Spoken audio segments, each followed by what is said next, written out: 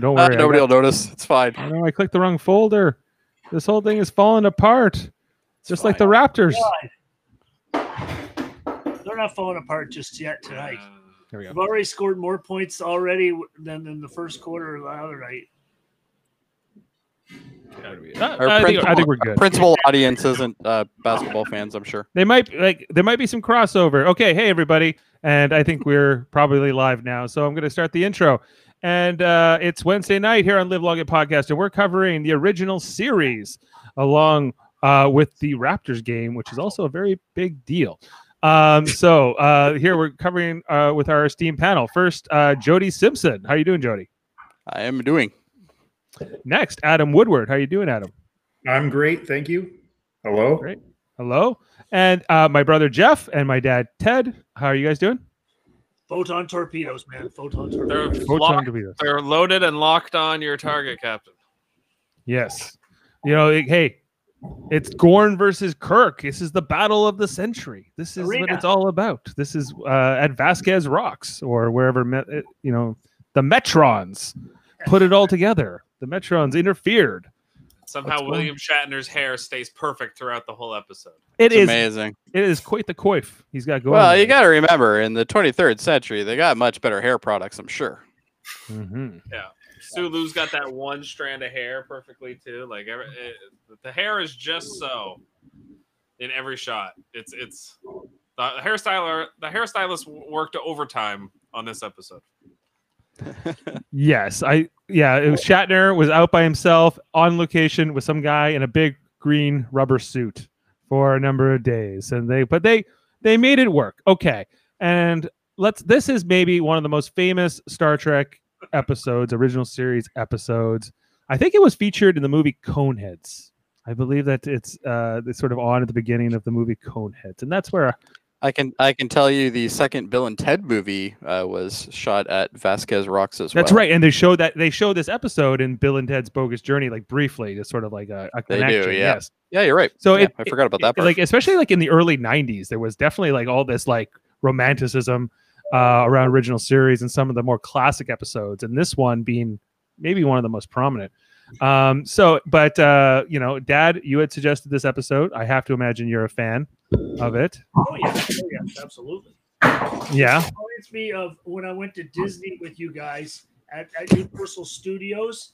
Remember when we went and we saw the Back to the Future, not Back to the Future,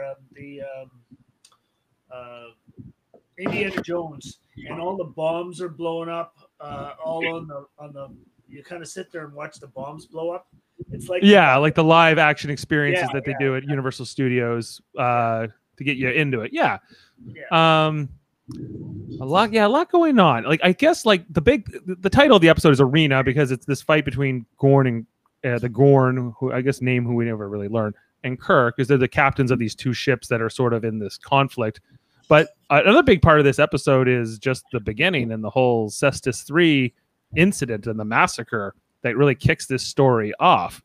And Kirk and his crew have arrived at Cestus 3, which is a colony they've established in a remote part of the galaxy, like on the edge of Federation space. Like this is a pretty far out deep space colony for them.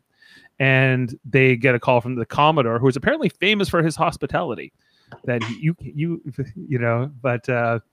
that's what lures them to the station. And once they beam down, they realize, no, everyone's dead. The place has been destroyed, and we gotta find out what the hell happened here. So it's a great like opening. It really gets you going. Adam, what's your thoughts on the opening, but just on the episode as well in general? The episode, okay. So I had forgotten all about the Cestus 3 opening, and again, that was really compelling.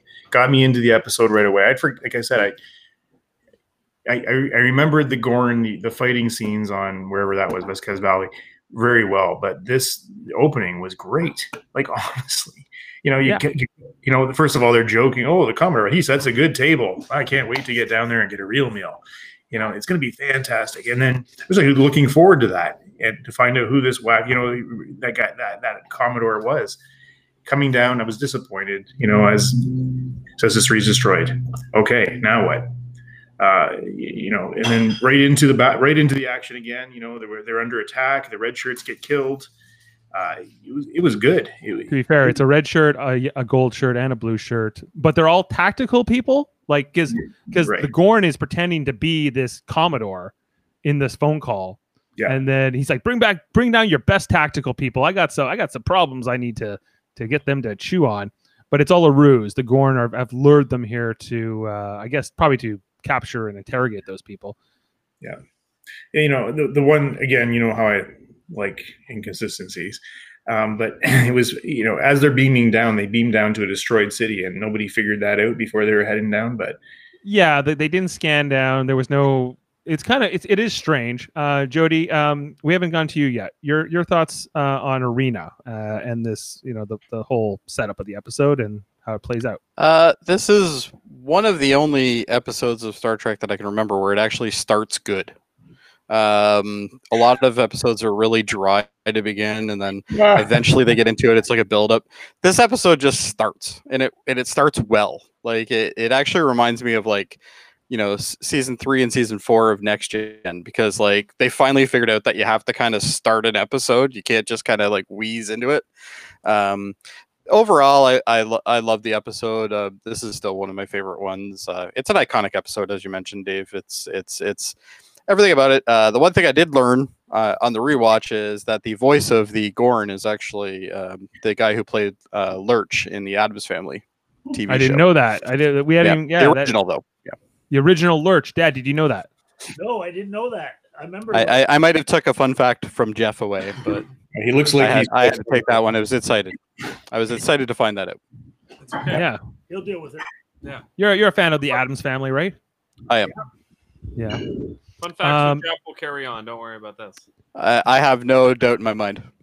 Jeff, we'll go to you next. Jeff, what did you think of the green rubber suit that the Gorn wears, and the whole look of the Gorn? I remember this episode. I gotta remember here. One sec. Adam's like Oh, okay. giving Yeah. the evil eye to whoever is making all that noise in his house. The one thing that's noticeable is his eyes. His eyes are like diamonds. Yeah. It's Yes. like he's basically wearing a big mascot suit he's wearing at the mall because he's like, he's there for the Raptor Day, maybe. Maybe. There too. Tony Brennan used to use that line on when he tried to pick up the girls at the golf club. He said, "Your father must be a jeweler because you got diamonds in your eyes." That was his pickup line. Yes. Yes, the Gorn, he's the child of the jewelers. Yes, with his How diamond smooth. eyes. I did notice mean- that yeah, go ahead. It's a kind of a ridiculous episode. I mean, but it's iconic, but it's ridiculous. But it's also kind of like, I don't know. It's Shatner getting to be the star of the show. I'm sure he loved that.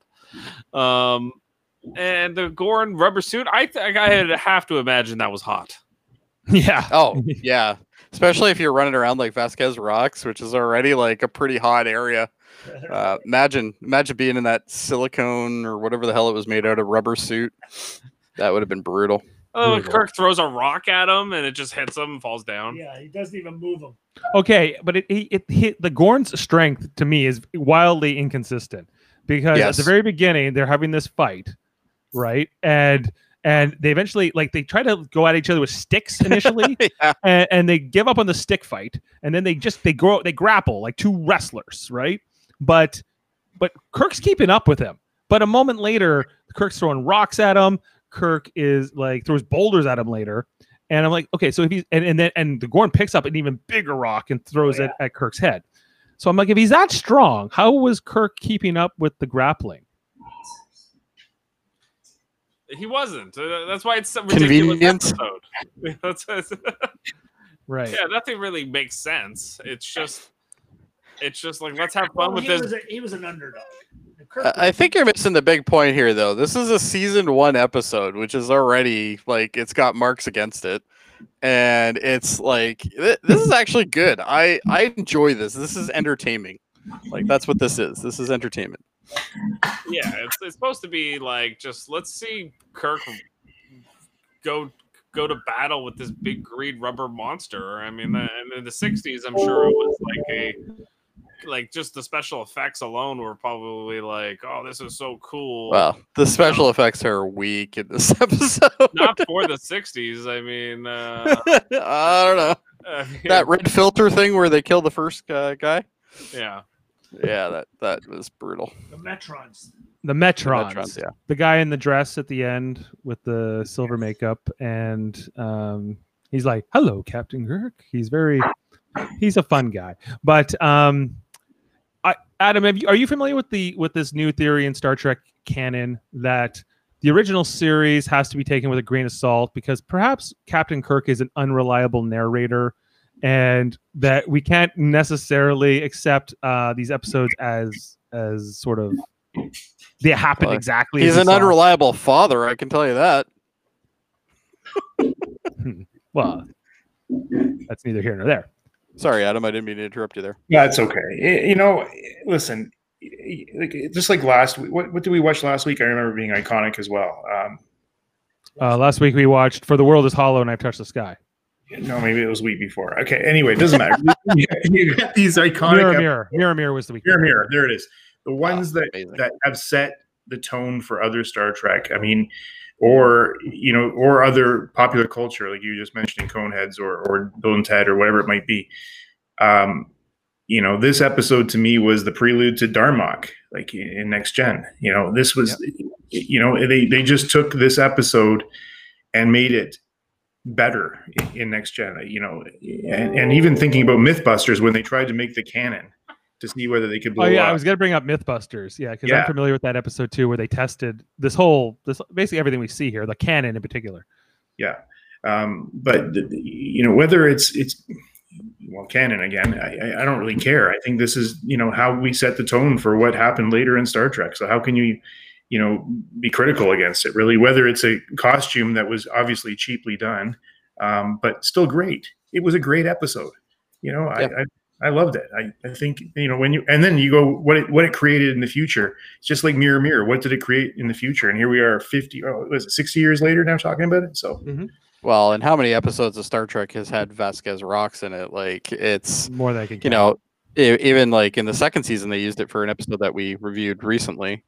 They just used it in Star Trek Picard too. Like it was. Yeah, they used it in Picard. That's where Raffi lives. Yes, that's right. Yeah. That's right. Yeah.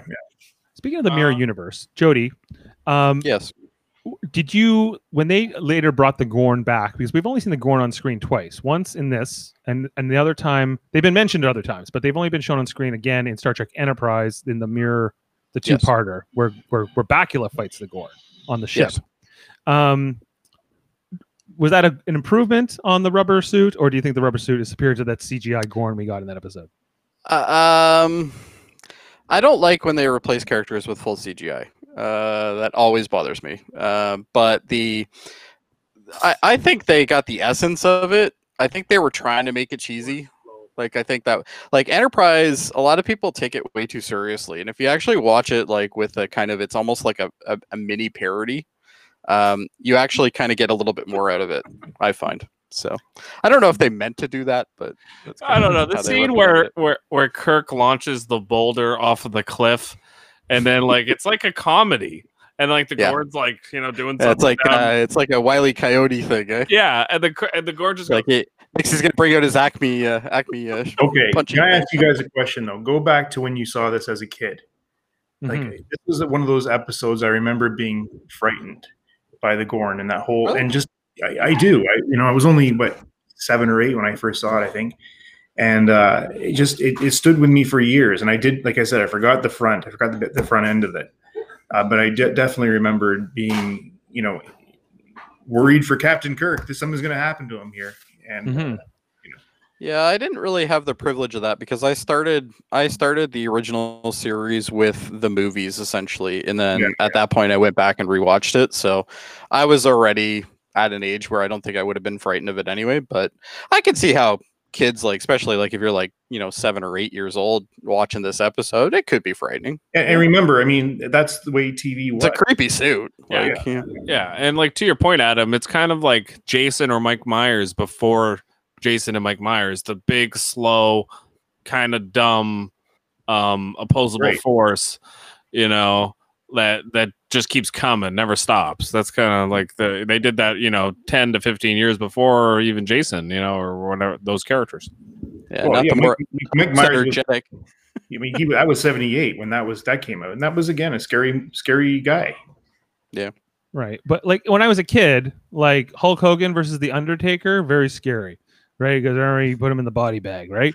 And this The really thing about played, Hulk Hogan was that movie you made. yeah. Well, which one, Mr. Nanny? I know the other one. Suburban Commando. When this was on, we were like 10 years old. Me and I don't know, Adam, how old were you? Well, I wasn't born when this was on, but Oh, okay. I watched it when I was 8.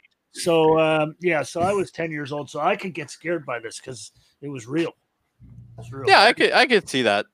Yeah. I can. For sure. I'm not taking away from it. I just think like watching it tonight, especially where Kirk is trapped under this rock, because after he throws the rock, he like falls, hurts his ankle or whatever. He's kind of trapped, and he's at the Gorn has him, but it plays really like a professional wrestling, because he's like, and he's going for the Gorn's stab, really like to finish slow. him off. Really slow.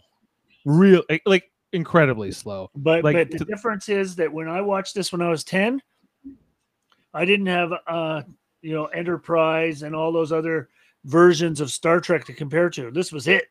This was all we had. This is what it is, right? That's what it is. Yeah. And the other thing about this, it was kind of un-Kirk-like to give him, to not finish him off and kill him.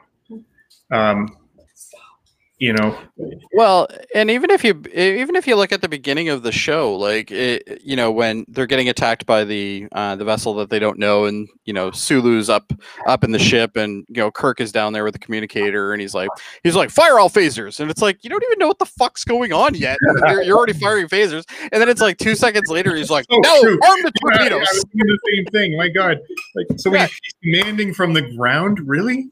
Yeah, he's like Sulu, you're in charge, but shut the fuck up and listen to me. It's like that was he's like fire the phasers, Sulu, and Sulu's just kind of like, I would have loved it if there was like an eye roll or something going on, like, oh fucking Kirk, Sorry, we can't hear you, Captain. We're going to be dealing with this alone. Thank you. Yeah, is communicators going out. Yeah. I'm the captain now. Oh my. Dave, I have a question about uniforms. Mm-hmm.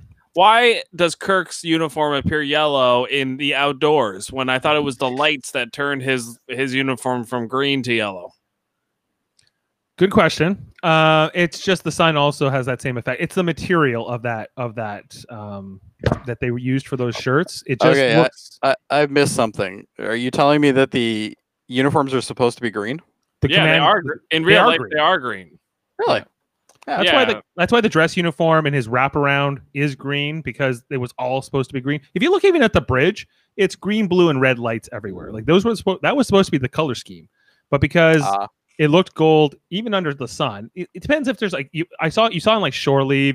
If they were in like the shadows a little bit, you could see it was green or a couple times. Well, it had a little bit more of a tint of green. Yeah, it's a very like drab green. It's not a bright green.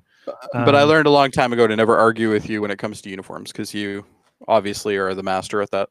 Well, I know about the uniforms. Yes, you do. You're very knowledgeable in all the uniforms in the Star Trek universe. Right, even the Gorn uniforms, which I thought were even the Gorn. Yes, with his. Well, we only see him in one his thing, but I wanted to get to the. Okay, Dad, what was the moral of this story? The moral, I guess.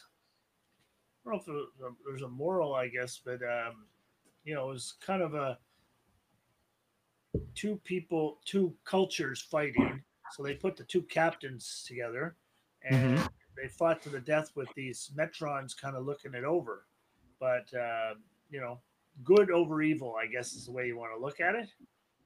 And it's kind of what it came down to. Does anyone else want to respond? I think it's like, just because your foe is bigger, stronger than you, doesn't mean you can't find a way to overcome insurmountable odds if you have ingenuity and smarts, and you use your team to your advantage, and those are the type of things. I think it's also like a big metaphor for like, I feel like the Gorn kind of represents like Russia, like the big Russian bear kind of thing, and I think they're kind of going for that kind of a metaphor. That's what I get anyway.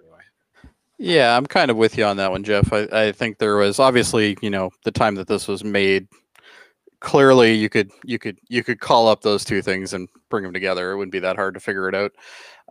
But I think the real moral of the story is that when Kirk's not on the ship, it's more effective.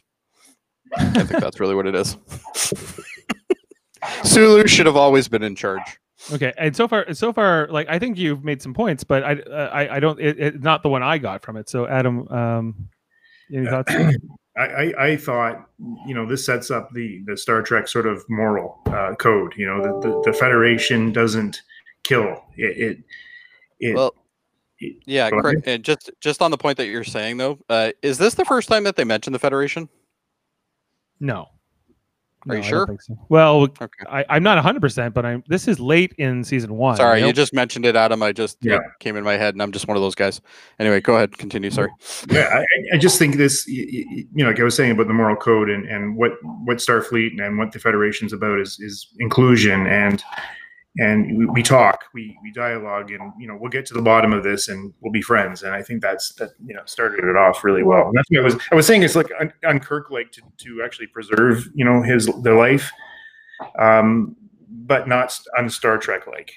Well, I think you actually made a really good point earlier, Adam, where you're talking about how this is kind of like an influence to like later episodes, like the Darmok episode, where you can't always assume that you don't know what you know what the enemy is thinking, and communication really is key.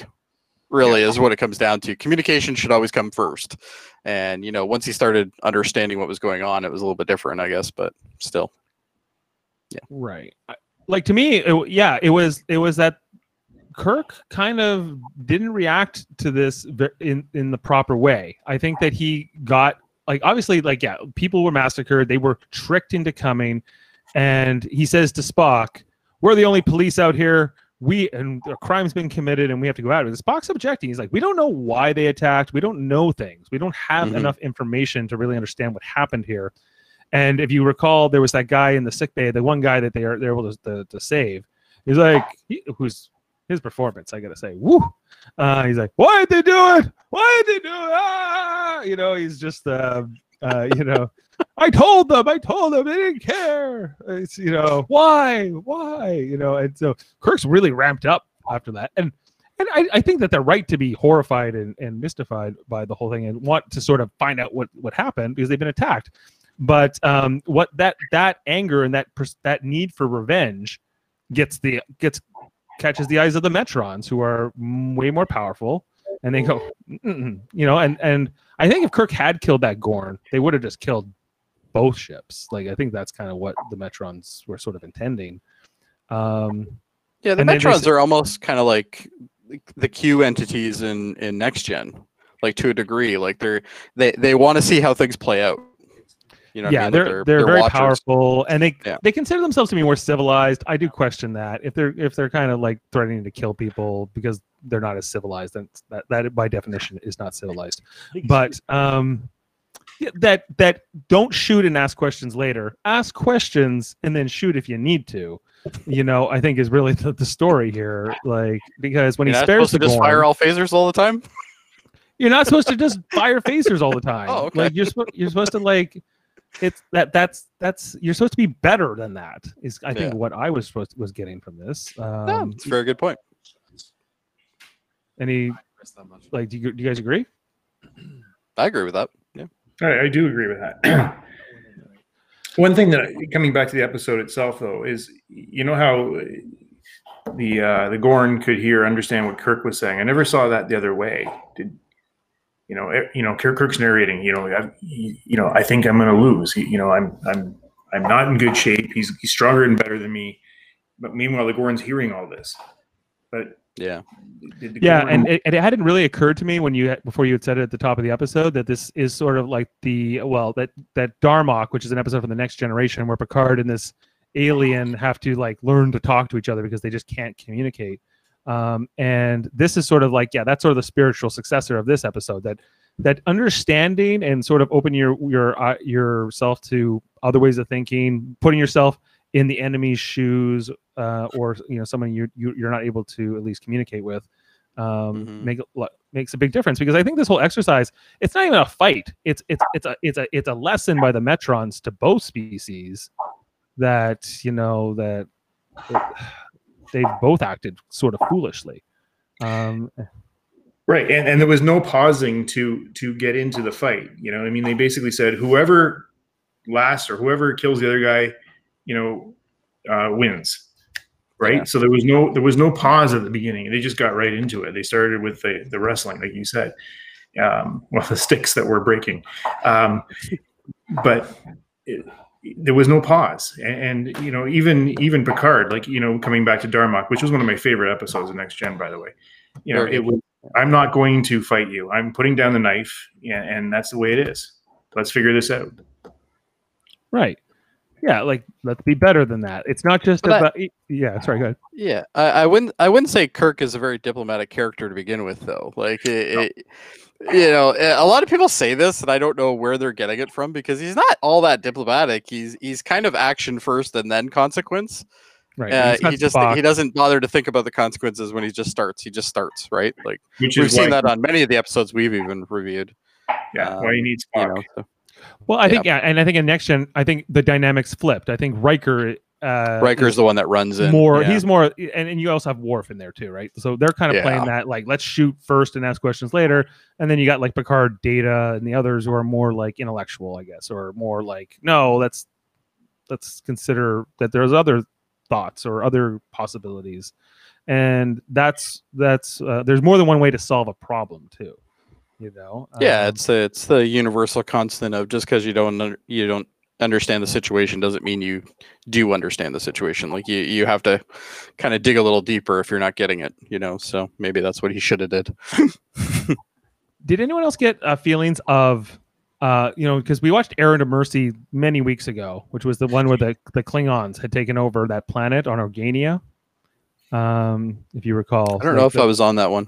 I don't know if you were on that one, but that's one where they, it's like the Federation and the Klingons are about to go to war, and then they go to Organia and they think that they're that planet of like sort of like shepherds and farmer people, like peaceful, but they ended up being a very advanced species, and they end up. Oh, I know this episode. Yeah, okay. With Core, it's the original episode with Core. We did it a few weeks ago. I don't know if who was there. I wasn't on it, but I know what episode you're talking about. Yeah, and so again, like you have this advanced species getting involved again to interfere in war. It's another thing they've done. They're both in the first season of this show. Those are Raptors games, guys. They're down by 9. Uh-oh. What quarter are you in? Second quarter. I got plenty of time. Oh yeah. That's a time. Basketball is back and forth. Just we get a basketball, you get a basketball. Only counts when you get to the fourth. Yeah. Like last 2 minutes of the fourth. Who played the Klingon in that episode again? What was it? John Colicos? Was that the one? John Colicos. Yeah. He actually, I was watching Battlestar Galactica, the original 1978 version, and he was Baltar. Oh yeah. Was he the original? Yeah, that's right. That makes sense. Yeah, he's the original Baltar before, not the British version we would get later, but in the reboot. Yeah, okay. I never put that together that he was on part of both shows. And then, of course, he reprised the role of Core, I think 3 or 4 times on Deep Space Nine. Yeah. So which one am I supposed to hate? Is it this one or Babylon 5? Babylon 5. Okay. You would like Battlestar. The rebooted Battlestar. I bet. Oh, it's fantastic. Fantastic. Why did we just get a thing that says ban TikTok? Hey, there's a campaign going, I guess. I don't know. I don't use TikTok, so I don't have the right to ban it though. So unfortunately, it is out of our power. Out of my or anybody else's here's power, but you can. I don't know who Lars Janis is, but we appreciate your comment, even though we don't understand it. Okay, so we haven't talked about this, but the way that Kirk defeats the Gorn, the cannon that he makes out of bamboo and these minerals he finds around, the potassium. Yeah, fantastic. So good, so amazing, like so ridiculous. Like it is ridiculous. It brings me back to this whole unreliable narrator theory of Kirk. Like he's like, yeah, I made a cannon out of bamboo. Well, you can't make a cannon out of bamboo. Where the fuck are you, on fucking Gilligan's Island? Like, maybe a pipe. Maybe if you found a metal pipe that size, but don't tell Kirk what he can't do. That's true. Don't tell me what I can't do. Never tell him the odds. It's an amazing. That's for something else, I think. They're watching on the Enterprise bridge. Spock is watching it. He's like, if I'm not mistaken, that is potassium nitrate. How can you tell that from looking at it? Yeah, how Like, can you just look at something and know what that He's is? You guys smart. don't have the fucking common sense to scan the goddamn planet before you jump down, but yet you know that's potassium nitrate or whatever just from viewing it. He's a smart Vulcan. Take his word for it. the All sulfur, the coal, the diamonds, I'll give you. I'll give you. you. But potassium nitrate's a very specific compound to visually identify. I don't know. Does it just come out of rocks like that, like out of the sides of? Do all any of these things just like? Yes, pour they out- just sit there in the middle of the California desert. That's what they do. And you just hope that a windstorm doesn't put them all together, Right. because then it'll be chaos. Fire starting. This is it. You found the fire theory. That's why all these goddamn wildfires start. It's all that potassium nitrate sitting around. I do like the whole like he has to be clever. He has to like come up with the cannon, and that's Yeah, how, he's and got this whole MacGyver the whole thing going problem on. solving aspect of it. I appreciate, but like they tested this on MythBusters, and it was worth testing because it's not obviously known. But Adam, I know you've seen this episode in question. First of all, you can't just like pour those compounds into a little bucket and shake it up, like with a slap chop or whatever, and then make gunpowder. It's a little more involved than that. To combine those are the ingredients of gunpowder or black powder, but it's more of you got to grind it up more fine, I think. Or is that right? Did I get that as I recall from the episode? Yeah. And the other thing was too that so he gets the piece of bamboo and it does blow up, like it's a one-shot cannon, but he uses this rope to reinforce it, like he wraps the rope around it, or the vine or whatever he finds. And why is all this stuff just sitting there? Well, the Metrons put it there. Oh, that's right. Yeah. Let me ask you this: is this on Earth? No. So is it Earth bamboo? It's on an asteroid. Right. So how do you True. know that it's the same level of density and strength as Earth bamboo? Well, you Just assume the Metroids or Metrons or whatever they are.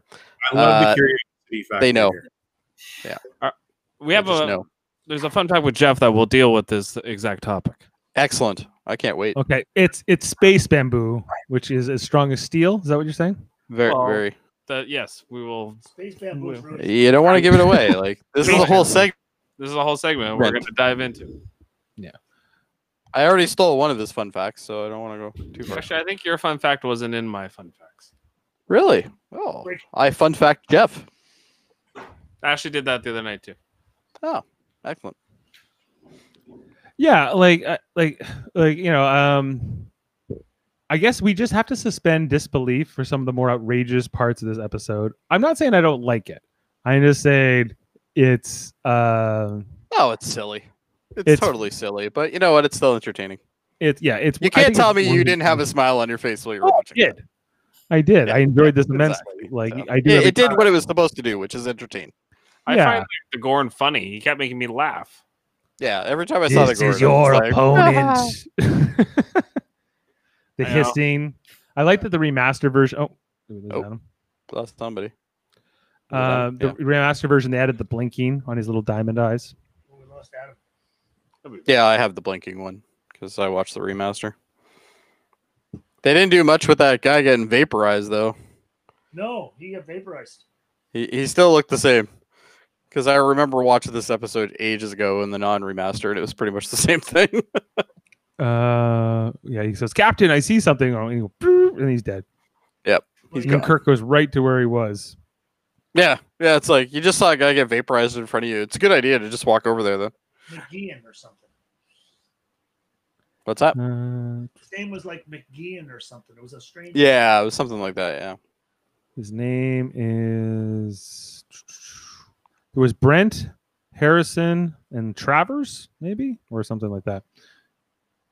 Harrison, maybe. William Blackburn. That's the Lurch who played the Gorn. Okay, I know this guy.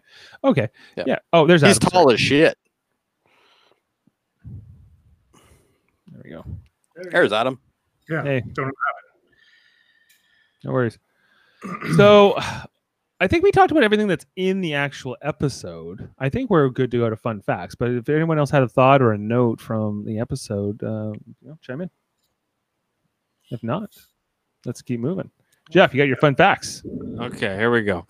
Fun fact number 1: William Shatner Love that. currently suffers from tinnitus due to an improperly timed special effect explosion on the set of this episode. Both Leonard Nimoy and DeForest Kelly reportedly suffered from tinnitus as well during the remainder of their lives. Tinnitus. Yeah, What tonight is ringing in your ears. Yeah. I have it. Yeah. But it was from yeah? installing car stereos when I was young. Well, there you go. So you have that in common with the Holy Trinity of the original series there. Yeah, there you go. Oh, there you go. Well, it's not really that bad, but mine isn't anyway, but maybe his is worse. The Gorn, number 2. Gorn is not seen until 23 minutes into this episode, almost halfway through the running time. Despite this alien's impressive debut and the cultural popularity of the image, no Gorn was ever seen again in a mainstream Star Trek production until Enterprise in A Mirror Darkly, Part 2. Almost 40 years later, a Gorn did CGI appear. Gorn. That. A Gorn Yeah. did appear in Star Trek the Animated Series, The Time Trap, but this is considered non-canonical. Gorn, but not forgotten. That was Well, the animated series is canon now. Yeah, animated series is canon. not according Maybe to my not fun back fact. then, but all right. Well, Although I won't argue your fun fact. Star Trek number 3. Although it was non-intentional, Desilu's research department realized that Gene L. Kuhn's screenplay strongly resembled a novella of the same name by Frederick Brown. To deal with this difficulty, Brown was telephoned about the matter, and he agreed to a writer's fee and was offered an official credit for the story. Yeah. So they kind of ripped off the whole story. Just Well, they never acknowledged that they ripped it off, but they it did. was too close, I guess. Yeah. Fun fact number 4. This episode is the first to establish that the Enterprise's cruising speed is warp 6. Yeah, they're not consistent with the warp speeds because I think a couple episodes ago they were like, go to warp 12. And I'm like, that's not a thing. Like, Well, and I always thought that the restriction was warp 5. But I well, could be wrong. like in Enterprise, which is the NX-01, I mean, that The had a warp NX-01 was locked at 5. at 5. So Yeah. the Enterprise 1701 can only go like barely 2 factors higher. Yeah, I guess that makes sense. Yeah. That's the cruising speed. Cruising speed, yeah. Yeah, So- and in Enterprise they didn't do that all the time. It was like a once in a while thing. Okay, so this was the first episode that photon torpedoes were used. Oh, Introduction of His photon phasers torpedoes. weren't working. He's like, phasers have no effect. Go to photon torpedoes. and then Sulu just like shoots out a bunch of them too. Wonder where they just decided that photon torpedoes were the name. Like what makes photon torpedoes so good?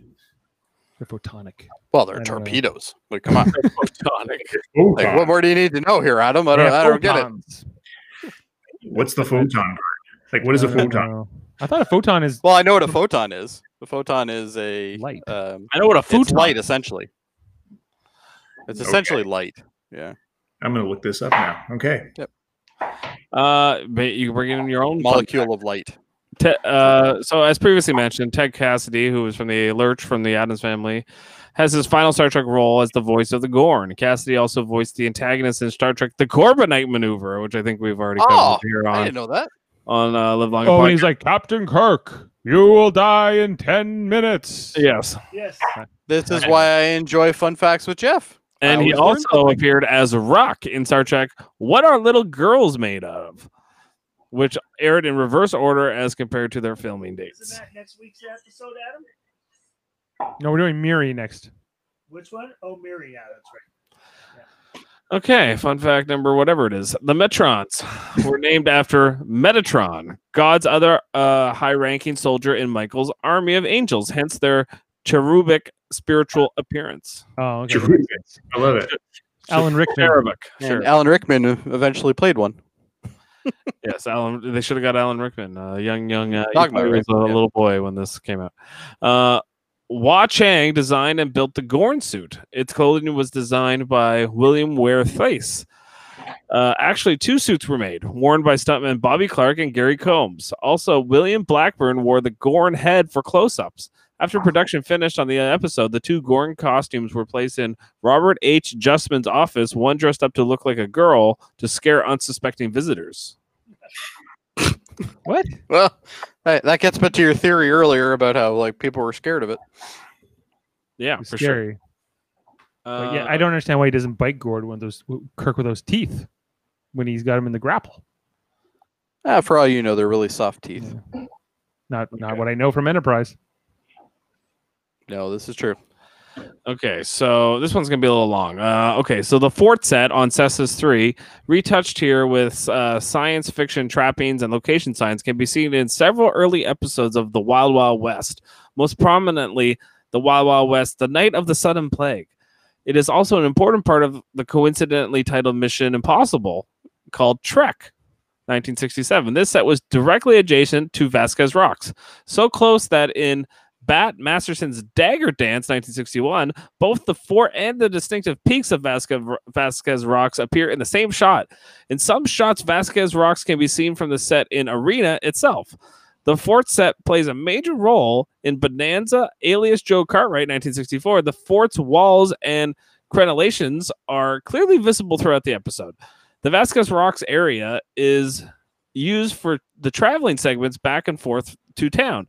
According to Eddie Paskey's website, it is also used for Beau Jest 1939. According to Jerry L. Schneider's Vasquez Rocks webpage on movie making locations, the fort was built in the mid-1950s for the television show Tales of the 77th Bengal Lancers 1956 from Screen Gems, a Columbia Pictures subsidiary, erected at a cost of $117,000. The set was torn down several years later after the filming of Arena, and the area is a parking lot across from the Vasquez Rocks natural area.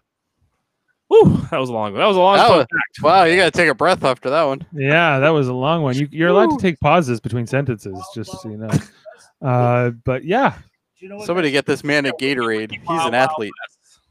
Right? Wiki Wow Wow. No. What was it? Wild Wild West was a show in the 60s about the West, about the Wild West, like cowboys and Indians type thing, right? But there was a space connection to it. Like I'm not quite sure. Cowboys and Aliens, that movie. Kind of like what Daniel Craig made that. Yeah, that's it. Cowboys and Aliens, yeah.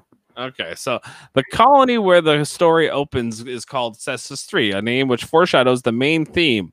A cestus was a Roman boxing glove fitted out with deadly weapons such as spikes and used by gladiators in the arena. So that's kind of what it's named after. So there you go. If they use cannons out of bamboo. As long as they're reinforced with rope and their space bamboo, it will work. They really like going to the old Roman. You're very bitter. Like the Roman history for Star Trek. Oh yeah. Yeah, well, there's a lot of Roman references. Even this Metron looks like a sort of from Rome or something like that. Greece. Yeah. Okay. Sorry. So this telepay was credited to an original story by Frederick Brown, also titled Arena, that was first published in 1944 on the pages of Astounding Science Fiction magazine. Though Robert H. Justman and Herbert F. Solo wrote inside Star Trek The Real Story that Gene L. Kuhn wrote a script as an original over the course of a weekend, unaware of Brown's story, and only sought permission to adapt the story after the slight similarities were pointed out to him. It was a happy coincidence, basically. Brown was more than happy to hear that Star Trek decided to use one of his stories and probably never found out the real plot behind it. I'm going to call bullshit on that, but anyway. Yeah. That's probably bullshit. That's quite a coincidence. That is quite a coincidence. Star Trek Deep Space Nine Family Business relates that by 2371, Terran colonists were once again living on Cestus 3, suggesting that the Federation and the Gorn homogeny made peace after Kirk's experience. The Gorn hegemony. The hegemony. Yes. And either in way, Star I Trek wouldn't Online, went for that Jeff, word. a game we play, the Gorn are also featured, but they've been conquered by the Klingon Empire in that story. Star Trek Online. Mm-hmm. Yeah. And just one more thing: the woman or the person who plays the Metron is actually a woman, Carol Lynn Berry. She also played an engineer on the Next Generation's first season episode Home Soil as well. Okay. So.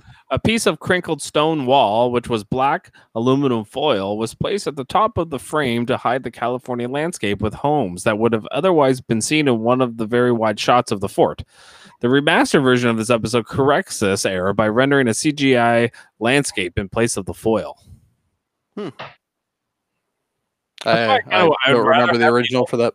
I'd rather have the original stuff just to see how ridiculous the special effects were. Unfortunately, Netflix doesn't allow us to see the originals anymore. So. Yeah. Cestus 3 was a globe of the Earth previously seen in Star Trek Miri, is that what we're doing next week? Yeah, Right. Mary. Printed backwards and tinted a hazy orange. You gotta reuse things. You gotta reuse things. Reuse things. Hey, season That's 1, valid. man. What do you want? In the 1970s, the Mego Toy Company produced a Gorn action figure doll. I've seen However, this. Have you seen it, Dave? I've seen it. however, I had one. I wish I could. I'm sure I had one. I wish Really? I had. Yeah. Neat. however, unlike the TV character, the toy was dressed in the same costume used for the Klingon doll. Also, the head was the same one used for the Marvel Comics doll, the Lizard, except the Gorn head was molded brown to match the costume. He fought Spider-Man later on. He was doing a lot of different things. That Gordon gets around, man. Yeah. So the Gorn in the Klingon outfit, basically, is what you're saying. I think I've seen a picture of this somewhere. Here it is. Well, let's be honest. It's not that far of a stretch, really, compared to his original outfit. So, okay. So in the original script, Kirk and the alien captain's battleground had translucent walls, making it seem as though they were in a giant terranium. That would have been cool. That would have been cool. It would have like made that. sense for Arena, too, for sure. Mhm. Okay, so to the aforementioned bamboo cannon. Okay. The creation of the diamond cannon was tested on Mythbusters Mini Myth Mayhem in 2009 and deemed implausible. The Mythbusters proved that making black powder was tricky and required specific amounts of each ingredient and could not be made simply by dumping things together. Also, the bamboo cannon could not withstand the blast and would have killed Kirk. However, it's been suggested that the wood on the Metron planet may have had different properties. This latter idea is born out of the paperback adaptation of Arena by James Blish, and possibly according to the original script, the bamboo on the Metron planet was different. It was as hard as iron. Hitting it with a rock even produced a distinctly metal clank. Perhaps it picked up iron from the soil, as horsetails picked up calcium from oxalate. Perhaps. Or some prairie grasses picked up selenium. This would probably have rendered a different outcome than the Mythbusters had. I'm gonna go with Star Trek convenience again. That's really good. That explains it all. Because we can't go to the asteroid planet and get the asteroid bamboo. You We'll never can't know. prove this. We can't prove this. You're right. You can't unprove it either. That's true. In Star Trek Deep Space Nine, Trials and Tribulations, Captain Sisko admits to Jadzia Das that he would have loved to meet Kirk and asked him about fighting the Gorn on Cestus 3. So it's you get that same reference. He didn't fight. Well, he sort of fought the Gorn on Cestus 3, but he more fought the Gorn on this Metron thing. Yeah, on the asteroid. His fight with the Gorn, they never even saw each other. He fired that one grenade at them and then they ran away. Right. Okay, so phasers prove ineffective against the Gorn ship, so Kirk gives the order to arm the photon torpedoes, marking the first naming of that weapon in this series. Sulu says they get off a full discharging of photon torpedo banks in this episode, which constitutes only 2 shots, and they are a red globular discharge that fire from the glowing dome under the saucer. They hadn't worked out the kinks yet. Okay. I've got the definition of a photon torpedo here if you want it. Okay, yeah, since we just did that one, that'd be a good time. All right, photon torpedoes are metal casings that suspend positrons, which is a form of antimatter that reacts violently with electrons in a magnetic field. The magnetic field collapses on impact and brings the antimatter with normal into contact with normal matter, and then explodes. Oh, So, it's It's a antimatter. bamboo cannon, basically. Okay, gotcha. Yes. No, is those blue bombs that Kirk, they had this little sort of like kind of a bazooka, and they were Yep. firing off those blue like bombs. Yeah, they were like Mhm. motors. What were they? The bomb that they blew up. They were like motors. They were like almost like a nuclear missile. It was a grenade launcher. Yeah. It's a mortar. And it's 23rd century. They're not little ones. Like there was enough. Right. That's why he runs out into that field and he does his little acrobatics so he can get to that armory. But his hair is still perfect, and that's what's important. Hair is perfect. It's always important. the History Channel shows how William Shatner changed the world. Saw William Shatner return to Vasquez Rocks in a sports car and revisit some of those very rocks where he battled the Gorn. So there you go. I saw that show. It was good. The word arena for a sports or combat facility is taken from the Latin or Spanish word for sand, the main ingredient of the surface where gladiators fought. Right. Jeff, you forgot about Jay and Silent Bob connection. What's the Jay and Silent Bob connection? In Jay and Silent Bob Strike Back, the scene where they're in the diner, right? And they say that they're gay and that the orangutan's their son. That's at the Arena Diner because they shot that at Vasquez Rocks. Oh, there you go. I didn't know that. Yeah. There's a fun fact from Dave. Fun facts. It's Fun facts coming it's a from team everywhere. I I actually feel bad because I don't think I provided one, but everybody else did. Uh, Oh, I did the Lurch one earlier. Okay. You got more, I think Jeff? we've all done one now. yeah, I got a lot more actually. You got more. I got All right. Hey, Bobby Clark, one of the performers who played the part of the Gorn captain, visited a Star Trek soundstage 38 years later after filming the scene with Captain Archer, where he fought the Gorn Slar in episode in A Mirror Darkly Part 2. That episode was the first appearance of the Gorn, in Star Trek since that episode. We already mentioned that though. Harold, the Outpost's only survivor, wears the recycled uniform worn by Commander Hansen in Star Trek Balance of Terror. remember Hansen? I remember Hansen. How can you forget? Which one's Hansen? He's the one that gets killed by the Romulans on screen in the Balance of Terror. And he's like, Oh, okay. no, and he kind of like the thing's blowing up with him, but through the view Yeah. screen. It's I know what you're talking about. Yeah. Enterprise. There are so many fun facts about the weapons on the Enterprise, which they're getting a little monotonous here because it's just like this is like, oh my god, it says a full discharge of the phaser banks from an unusual location in this episode. It's just like they didn't know what they were doing yet. So Yeah, because it's shot from the bottom observation area. yes, right. Yeah. Yeah, I did notice that, even in the reworked one. This was the first episode to be broadcast in color by the BBC when it was first shown in the UK in November 1969. So there you go, guys. That's very interesting. Color was a big thing when it came in. When it was invented. Yes, they had to invent the color. It was everyone's in black and white before. Until 1971 at our house. Change the world. Right. The word metron means instrument of change in Greek. The name of the planet Cestus 3 refers to the gladiatorial combat. A cestus is a type of boxing glove. We already mentioned that. So they're taken from Rome, Greece. They're going all over the place. Wherever they can find, they're throwing it in. It's pretty consistent in the original series, though. There was a lot of Greek, Italian, and other influences. Yeah. This is the first episode to make a reference to Starfleet. When Kirk makes an entry, All right, so Starfleet, not Federation. Okay. into the recorder given by the Metrons, he asks that whoever finds it, please get it to Starfleet. So they weren't called Starfleet before this? The Federation is like the big country, I guess, and Starfleet would be like the army. The Federation's the group. Starfleet is the human version. Yeah. Federation's the state. The human wing of the Federation. Okay. It's the exploration military. Starfleet was just like the army. Well, It's Starfleet is the explorer wing. It's not an official military. It's a paramilitary. They have a defense role in the Federation, but they're not a military group. They're an Why do they So have basically all the ranks and all the?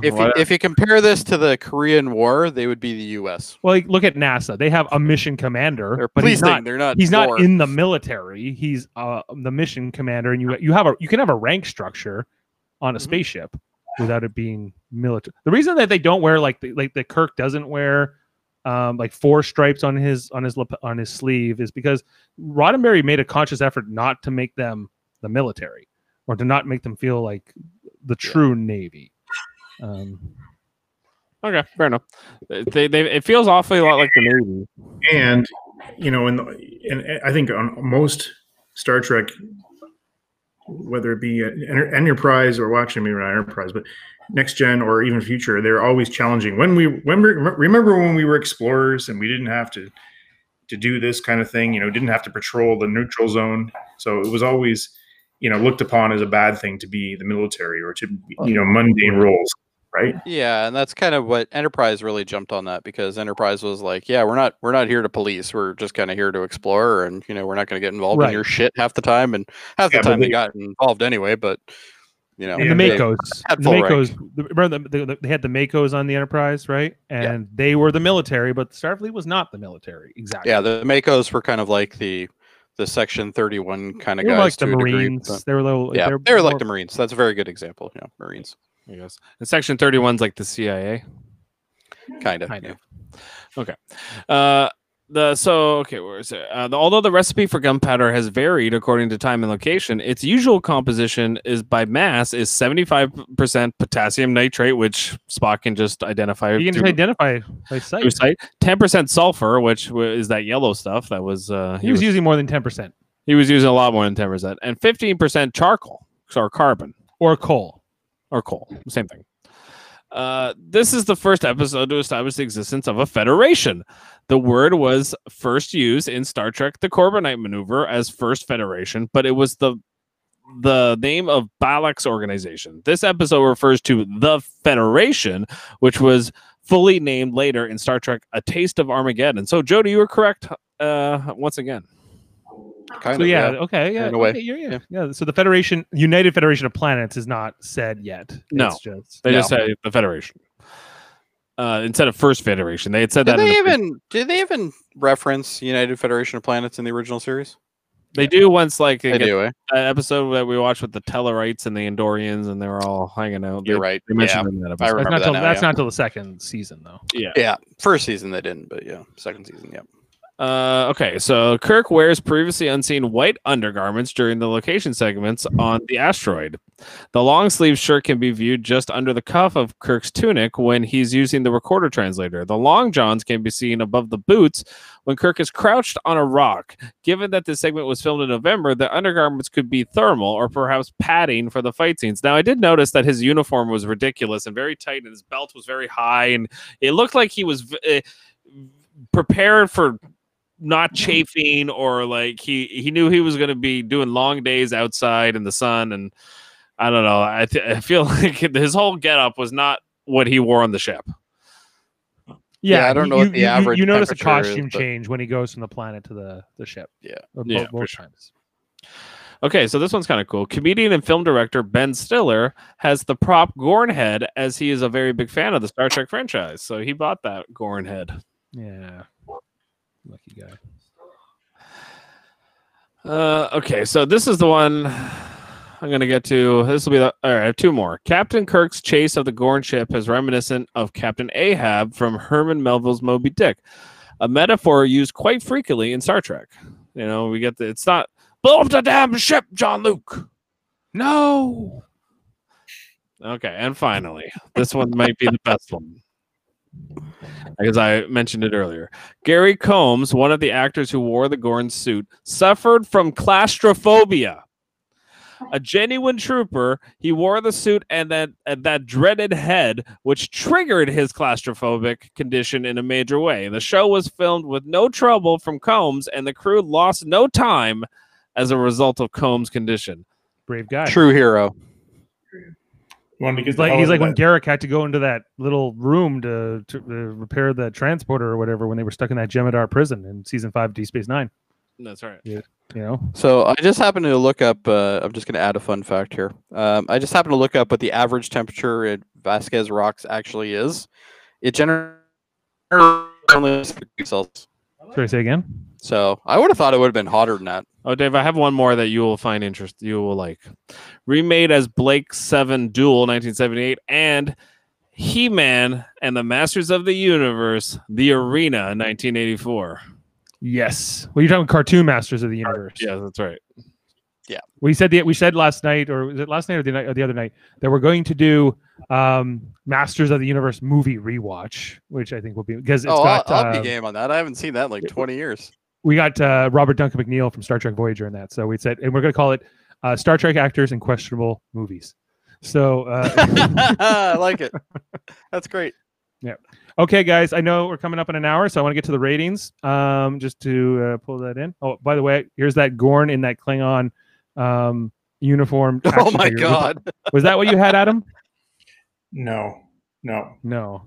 You had the one that looked more like the actual. It's Yeah, I probably had- good because if you had this, you'd be like, "What the fuck?" I had Lizard Man. Yeah. Yes. Okay. All right. So let's get to ratings. So you Pull must this have thing Lizard up Man so we can all Green, yeah. see. Okay. Arena. Let's start with Jody. Oh, geez. I'm gonna give this an 8.5. This is a solid, fun episode. The only reason why it loses marks is because it's kind of stupid. But overall, it's fun. Adam. I'm going with Jody, 8.5. All right. I couldn't Dad? agree with you more, Adam. That's good. Dad? I would go an 8.3. Oh, he's. He that's a always rare likes to just occurrence. throw to. He never wants to do the 5s or the 0s, eh? Stepchildren, but it's a close second. Not as good No as- Plato's stepchildren, he says. It's just under Oh, Plato's no, you're right. stepchildren. It isn't. Oh God, that is a terrible episode. Yeah, you gave it a 5. Yeah, and as it didn't did even I. really deserve that. I was being nice. What was the little guy on Plato's stepchildren? It doesn't matter. It sucks. Yeah, he had a name. Jeff. I just give it an 8. I'd say. All right. I'm going to go as high as 9, guys. I'm going to go a little higher. So, 9. Wow. Yep. So this average. So among the 5 of us, this averages out at an 8.5. IMDb rating at 8, which I think is a little low, a little surprisingly low. So combined with those, that's about an 8.2. So this is well above our averages. Right now, our average for original series episodes is 7.2. When you look at sort of the combined with like the control audience, we're at 7.4. So we're, this was well above that. He made all year. Oh, you're- Right. Jeff, Jody is the harshest episode rater, but Jeff is very close. I'm the harshest everything all the time. God so is the that most makes it- generous. To get on his ratings. And Well, Adam and I yeah, are we in the already middle. know because like he rated some of them that were just terrible. But this one he was a little harsher on. He said this was no Plato's stepchildren. It's them rose-colored glasses he wears. Yes. So He's just too busy watching the game right now. yeah, the Raptors are back. They're playing. The Gorns are playing basketball again. Right. So we'll be back next week to talk about the original series episode Miri from the first season, episode 11, I believe. And I don't think I've actually watched this before. So Adam Yeah, has I suggested can't this. say I know So what it I'm is. looking forward to. I always like to see an episode I really haven't watched before. Last week we did For the World is Hollow and I've Touched the Sky, which I had never seen before either. So Oh, really? I'm enjoying watching new content. When you watch of- this episode, enjoy the character. His name is John. Yeah, you'll recognize him. John. Okay, John and Miri. Okay. God, now you really got me wondering. All right. So I'm looking forward to that. Also here on Live Long and Podcast, we got Star Trek podcasts all week long. On Tuesday nights, we have Deep Space Nine, as we're just getting into the second season of Deep Space Nine. If you want to rewatch that, hear our take on every What is it, episode. your 3.5 year? It's a 3.5 year voyage? journey. So we're 6 months Yeah. in or whatever it is now. We got through the first season. We're on to the second. Good for you. Yes. Thank you. First season's the hardest. I think the second season is actually going to be the hardest. Oh, really? At least Okay. part. Yeah. We'll see. I think there's a couple better episodes in there. Also, of course, we do original series here, and then on Thursdays we do Lower Decks, and on the weekend we do what's it called?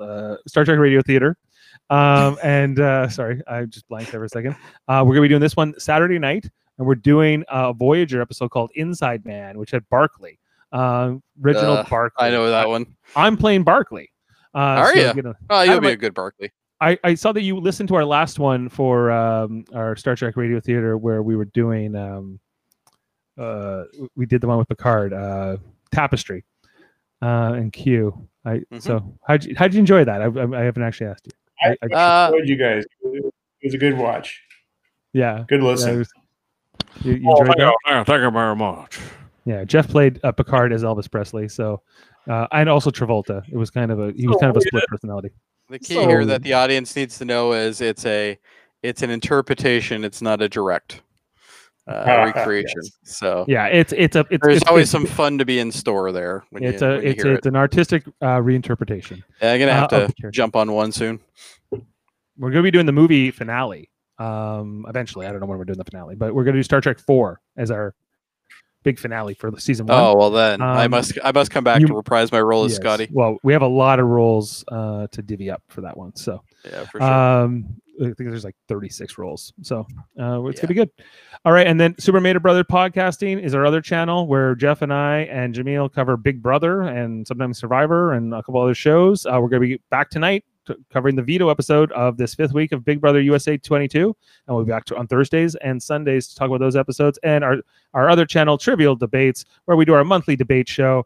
We got a big battle royal. Next one's going to be up. epic. This next one is epic. It's Ashley judging. Me and Jeff are a team. Kevin and Jody are a team. Chris and Jameel are a team, and it's going to be great. So the Chris and Jameel team is the one I'm looking forward to the most. Yes, it's going to be good. Last Sunday of every month. So check that out, and go Raptors, I guess. Yes, right? Yes. We're hoping they're going to win. So thank you, Jody. Thank you, Adam, Dad, and Jeff. We will see you again for the next one. Oh, he's got his mask. He's off to somewhere. Let's get a closer look here. Let's get a closer lock here with the science. I can't really make it out. Is that like the J.J. Abrams Star Trek? Is it just the Star Trek logo? Yeah, it's like the I think it's the Federation logo. No, it's the science symbol. Oh, yeah. Science. Oh, okay. Yep. Starfleet Delta. Yeah. Very good. Awesome. Yeah, I had to go with blue. I like the blue. And No, I just like a service blue. announcement: everybody, wear your fucking masks. And keep your Please. noses in your masks too, if you can. Yeah, put your fucking noses in your mask too. I It's see these not people's effective noses if I can hanging still out. Like, snot on me. Air comes If out you of can your still nose. snot out, it's not effective. That's my PSA for today. All right, everybody. Thanks for listening and watching, and we'll see you next week. Live long. Oh, thank you.